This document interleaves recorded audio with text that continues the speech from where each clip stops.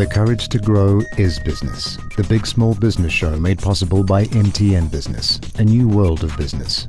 And by Chartered Accountants of South Africa. Lead your industry with a responsible partner. Partner with the CASA today.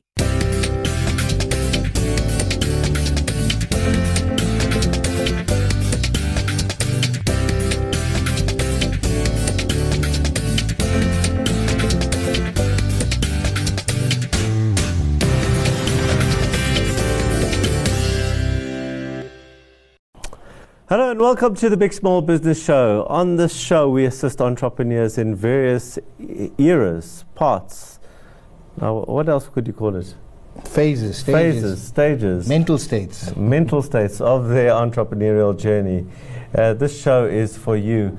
We want to welcome back Monalisa, who's been away for the last 2 weeks, but come back nice in blue, pretty in blue. Yes, I'm here to bring back the colors. Very, very summery. Thanks, Alon. Right, and of course, Kumaran Padiachi, who is our finance guru and is wondering what abuse I'm going to be throwing at him today. Our guests today in studio are Michele Thackwray, who is GM at Minanawe Marketing, and Fats Maluleka, who is a long-time and hands-on employee, been with the business for the last 12 years. This is a niche marketing company, and their focus is on the emerging informal market, primarily LSMs 4 to 8 in townships across the country. Let's have a look. Minanawe is a marketing business offering unique services, exclusively focusing on understanding the main market consumer and activating face-to-face brand encounters for the mass market. Gigi Alcock, the CEO of the company, and Michele Thackwray, the shareholder and executive director, have tapped into the massive informal economy, finding various ways of bringing potential big clients to invest in the emerging informal market. There is this massive informal economy in South Africa that people don't know about because we can't measure it. So we've got this economy, this informal township economy that is worth billions, which really talks up your Pakistanis, your Somalians, etc., all of the foreign-owned traders who've come into this country and who've actually contributed to the economy in this country. So what we do as a business is we look for insights and potentials to tap into that informal economy from that point of view. We saw this potential to actually assist our consumers in terms of making decisions and the correct decisions at that stage. And I think at this point, for me, one needs to understand that yes, this is a commercial entity, but there is also an ethical understanding. You don't want consumers at the end of the day to be just buying something that we actually don't believe in.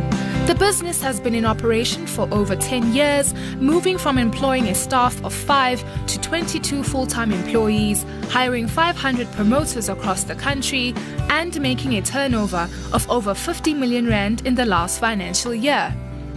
Any project comes in, that's me. We go out and do the insight and find out what basically is this going to work for us or this is not going to work for us. So before we take any project, I do the research.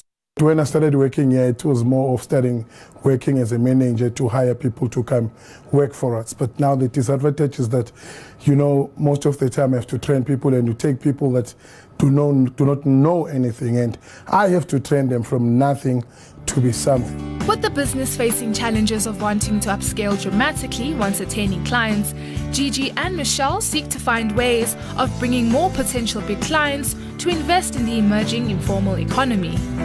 Right now, the informal market is growing exponentially, and that a lot of the marketers as well as the formal trade, unfortunately, are seeing, because the formal trade is seeing a decline in terms of their purchasing patterns. But what we're seeing in the informal trade is there's a massive growth within that market, but because you can't measure it, and because it's not tangible, and because Nielsen doesn't basically give us the data for that at the end of the day, it's very difficult for us to often substantiate to the client exactly why they should be investing in this market. Now, Michelle's short-term goal is to be the go-to agency for mass market, be it consumer, shopper, or route-to-market activations They also recently created client service and operations business units in the company with the goal to put the right people into the right positions to ensure smooth delivery on client briefs. Welcome, both of you. Thank you very much. Thank you for welcome. having us. Right, so the first part, I'm going to get some clarifying questions out of the way. Sure. So let's start with you. How do you get the work? Why do people choose your business over the many others that are in the industry? So I think what makes us unique is our insights-driven approach to any campaign. We get a brief from a client, we then look at that brief, we then go into the environment or into the marketplace, and we'd actually do a lot of research around that.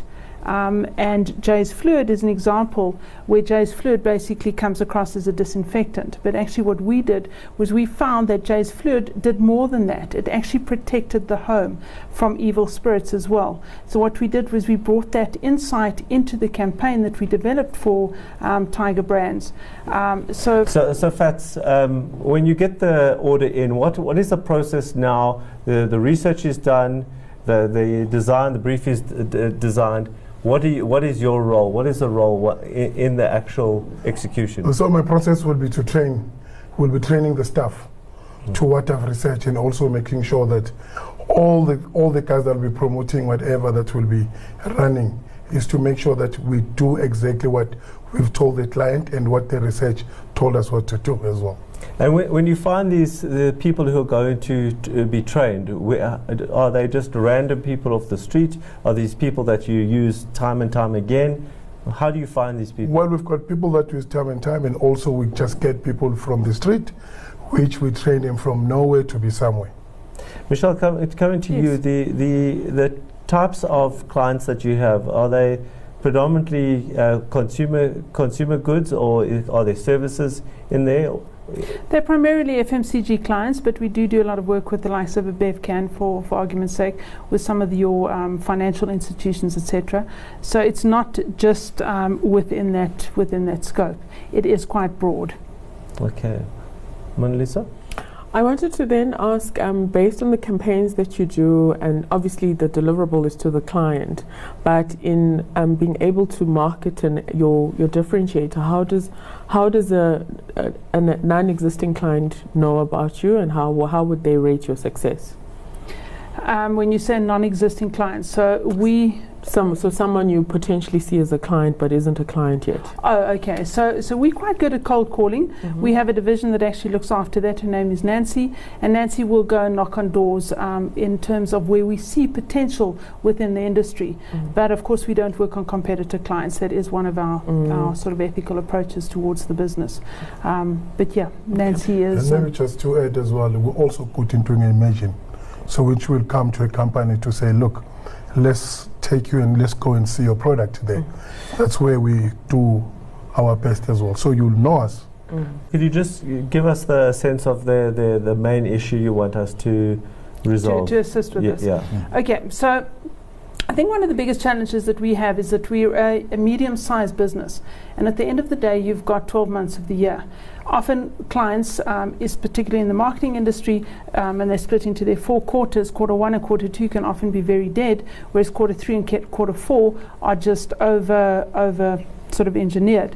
And what happens is you've got a existing staffing structure that's got to manage that entire process throughout the year. So in quarter 3 and quarter 4, when we're running 90% of our business, or let's be more realistic, probably 60% of our business, we have to do it with the same amount of staffing structure. So gearing up individuals is fine, but those individuals need to be trained, and that training process takes a long time. So how do we then still deliver excellence within that short period of time?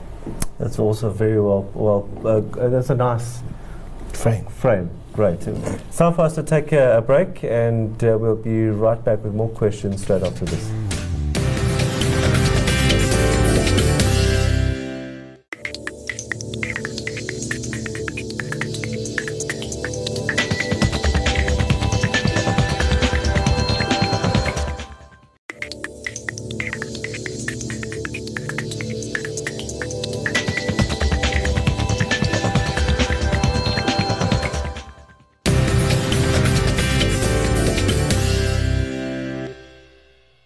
A warm welcome back, and thanks for spending your time with us. Now, our guests in studio today are Michele Thackwray and Fats Maluleka from Minanawe Marketing. This is a niche marketing company, and one of their key offerings is to create brand activations for their clients in the informal economy. Before the break, we were trying to get a sense of where the work came from, what the issue was, and how training took place. Your turn, Kumaran. Right. So if I understand the problem or the challenge is that first half of the year, your revenue and contracts are like this, and the second half of the year there's a marked 50% jump, and then how do you maintain that staffing and get them up and running? So how have you tried to solve that problem? Very briefly, how have you tried to solve that problem before? Well, what we've done, unfortunately, is we've had to extend our staff. So, in other words, where staff know that the first half of the year is kind of, I wouldn't say downtime, but the second half of the year, they kind of mentally gear themselves up for the fact that they're going to be working exceptionally long hours. Anything from that else point of view. You've tried? No. Not really. Yeah. So, for me, this seems, and it's a clarifying question, it seems a result or a consequence of the type of clients you got. Correct. So if it's a lot of them are FMCG, then they're all going to be Christmas kind of crunch, right? That's why it's weighted there. So do you have a target market selection strategy, or you just take what's there, so you're living with the problem by default rather than creating the solution by design? I hear what you're saying, and I think what we've tried to do with our clients in the past and ongoing is to ensure that they've got a calendar of events, as opposed to it all being sort of in the second, what we call quarter three or quarter four, and really trying to give them that year's worth of activity from that point of view. And I think it really does come from us, from the point of view that we need to actually start challenging our clients and actually start changing their mindset in terms of that market space. But if you've got certain FMCG and this industry is inherently biased or bent towards this way, are there other sectors that are perhaps bent towards the first half, so you even it out? To an extent, absolutely. I mean, you look like at he's the summarizing. Ask the question. Yeah, he does it all the time. Okay. yeah. I want to come to you, Fats, and ask the question around the FMCG guys who, if you look at, let's take 3 or 4 clients, what percentage of the training that you provide would be similar? So if you say you've got a client X, a client Y, and client Z with 3 different products, and you've got 3 different trainings or teams, what percentage of the base training would be the same for all 3? Well, it will be, the percentage will be plus minus. Plus minus, I would say 10%. Only 10%? Yeah. Okay, 90% is brand new per client? Yeah, it's brand customized, bespoke. Yeah, for sure. Okay. Well, that killed my son. I think that's what makes us unique, is that we don't just have an off-the-shelf product from that point of view. And I really do endorse what Fats says from the point of view that, yes, there's basic training, but every single activation that we do has a different nuance. For sure. Clarifying question, because when you started off in the early segment, Fats said that the staff use them again and again and again. Yes. So what Elon is asking is not that the program or the project creativity is different or the same, but are you using the same staff for each project? You can use the same staff for some project, but you can add as well. But what factor of the same staff are you using for each project? 10%? No, you've probably got about 80% of the staff that we retain from that point of view. Absolutely. So the basic training is in place, but it's how each client needs to actually, their creativity or their concept needs to roll out, 80% which is staff. different. Correct. Okay. Melissa, we've dominated too much. Government. I'm actually ready for summary. But what I wanted to ask in terms of just the calendar of events, is it how I'm struggling a little bit to be confident that there's an assurance in terms of how you're driving the clients to spread the work out versus still having the same annual problem of concentration in the last part of the year. So how are they receiving, or how are you encouraging them in that spreading out of calendar events? What initiatives can they take on And I agree with you. And I think, as I said earlier, it is really about us pushing back to clients and saying, you know, you've got a year, you've got 12 months. You want to be in that space over the 12 months. How do you actually do it? But what often happens in the marketing industry is towards the last half of the year, there's surplus funds that are made available because someone hasn't spent somewhere or where, and then we've got to start plugging those holes. So that is a lot where the kind of the challenge lies from that perspective. But certainly it is about, in my mind, it's about coaching the client and getting them to see the big picture on an annual basis. Okay. And what percentage of your clients have you succeeded with doing that? One of our key clients, which is Parmalat, which we've worked with for the last 11 years, we've got a very good relationship on that basis, and it has been ongoing, and we've really tried to explain to them the essence and the importance of having visibility throughout the course of the year. But I suppose when you are on your exponential growth trajectory, you know, there's a lot of new clients who are untrained in inverted commas. Right. Absolutely. And because you don't want to lose those clients, so you take them on, and a lot of the work that we do with the guys is pilot projects, because we want them to get an understanding, because a lot of our clients don't understand the informal market. So we do a pilot project, and then we look to sort of expand that in the following year, which allows us then to an extent actually just make sure that we can sort of streamline their process throughout the year versus it being seasonal challenges. Cool, that's a good place to stop. We're going to an ad break right now. Right after that, we'll come back with our summaries. Kumaran, of course, has already snuck in part of his summary in part 2, so he cheated a bit. But so I'm going to start with you, Manalisa, to give you a lot of time to summarize, so he gets less.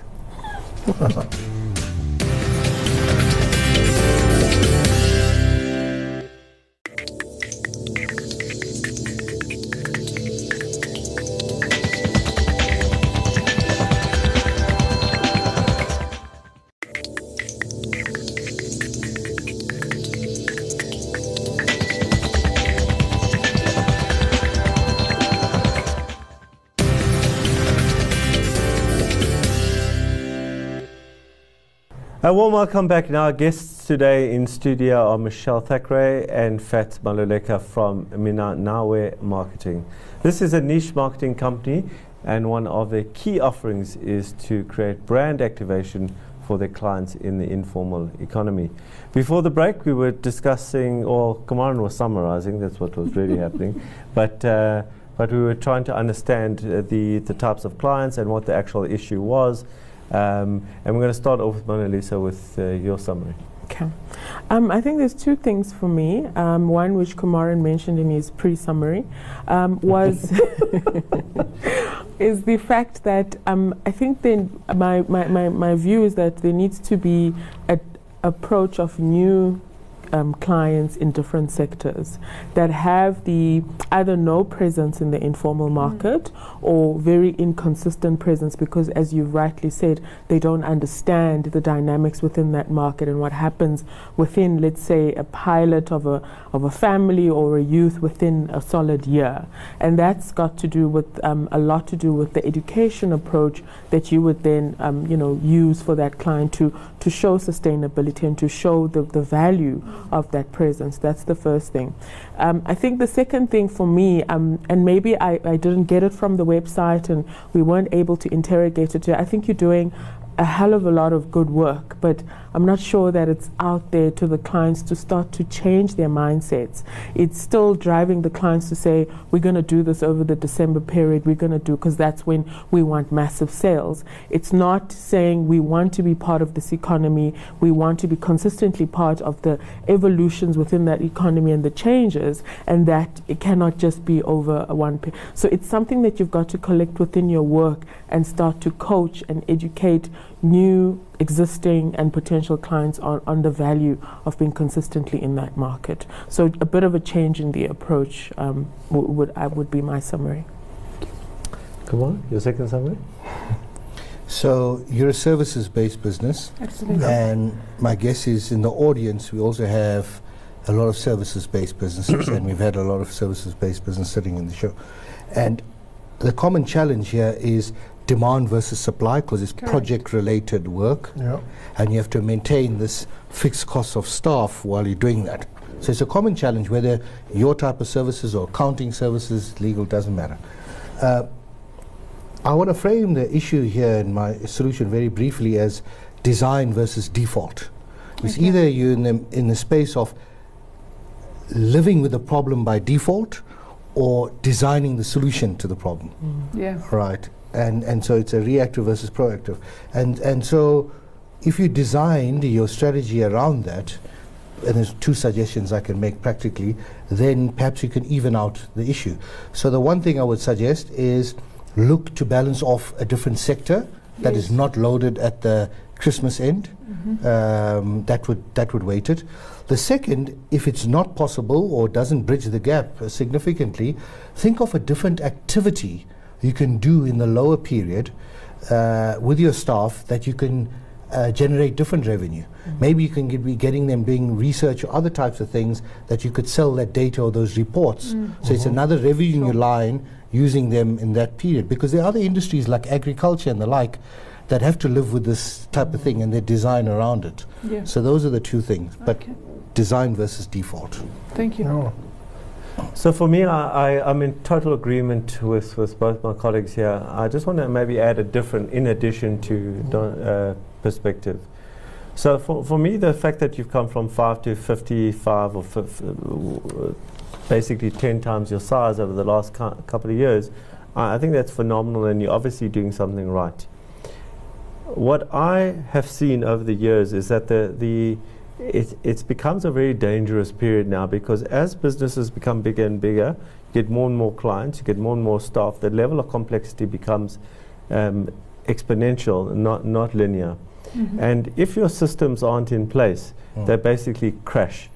I would guess that you are in that very approaching or in that very vulnerable stage now, where the systems that worked when you were doing 20 million, part of those are still in place and are shaking as this aeroplane is taking off.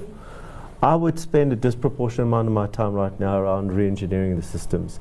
So that would be about creating efficiency through this time, because you could take some of the pressure out by being more efficient, right? Yeah. The second thing is that I know it's a great sales thing to say 10%, and whether it is or isn't is irrelevant. So if it is, move it to 30. So 70% is still good.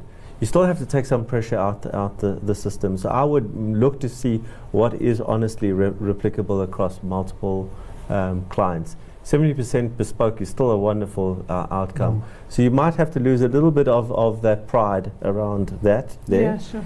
But the last thing I think is the most important thing is your relationship with a business that is cyclical.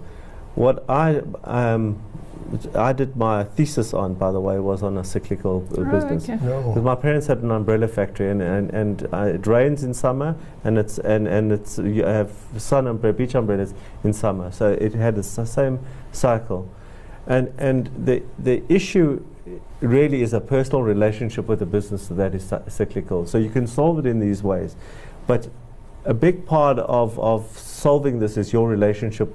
As in, this is what it is. It's going to be a high pressure during this time. I rest up before that, and that's what it is. And you don't treat it as a naughty child. You treat it as a gift that comes once a year. And I think that's another way to look at it as well. All right. And I think that's pretty much what we've kind of learned to adapt to a little bit in the last one. Well, that's it for today on the hour version of the show this week. I'm joined by Dr. Nick Erbel, CEO of Reciprocation Marketing Academy, and our topic of discussion is archetypes. It's important that you know what archetype you are in order to develop it into a personal leadership style. This is followed by an interview with Monalisa Sam, sitting here right next to me, and she's going to unpack what retail mashup means. Until next time, from all of us, it's goodbye. And remember, if you think it, write it down and make it a reality.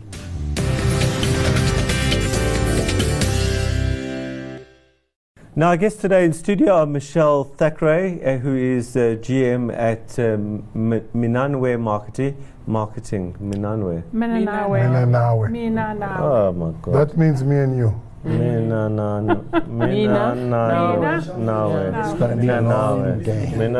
Look at him. Okay. I didn't read the thing today. Okay, I'll get it. Don't worry, I'll be good. Third time. Third time. Okay. Now, our guests today in studio are Michele Thackwray, who is GM at Minanawe Marketing. No, I can't do that. Let me do that one more. Minanawe. No, Mina? you know, in the right terms, it's spelled Mina and then space. So say it that way. Minanawe. Okay. Say it that way. All right. Don't try and read it as one word. Right. He's having an off day, I'll tell you that. I'm not Minanawe. Just rather separate it. Yeah.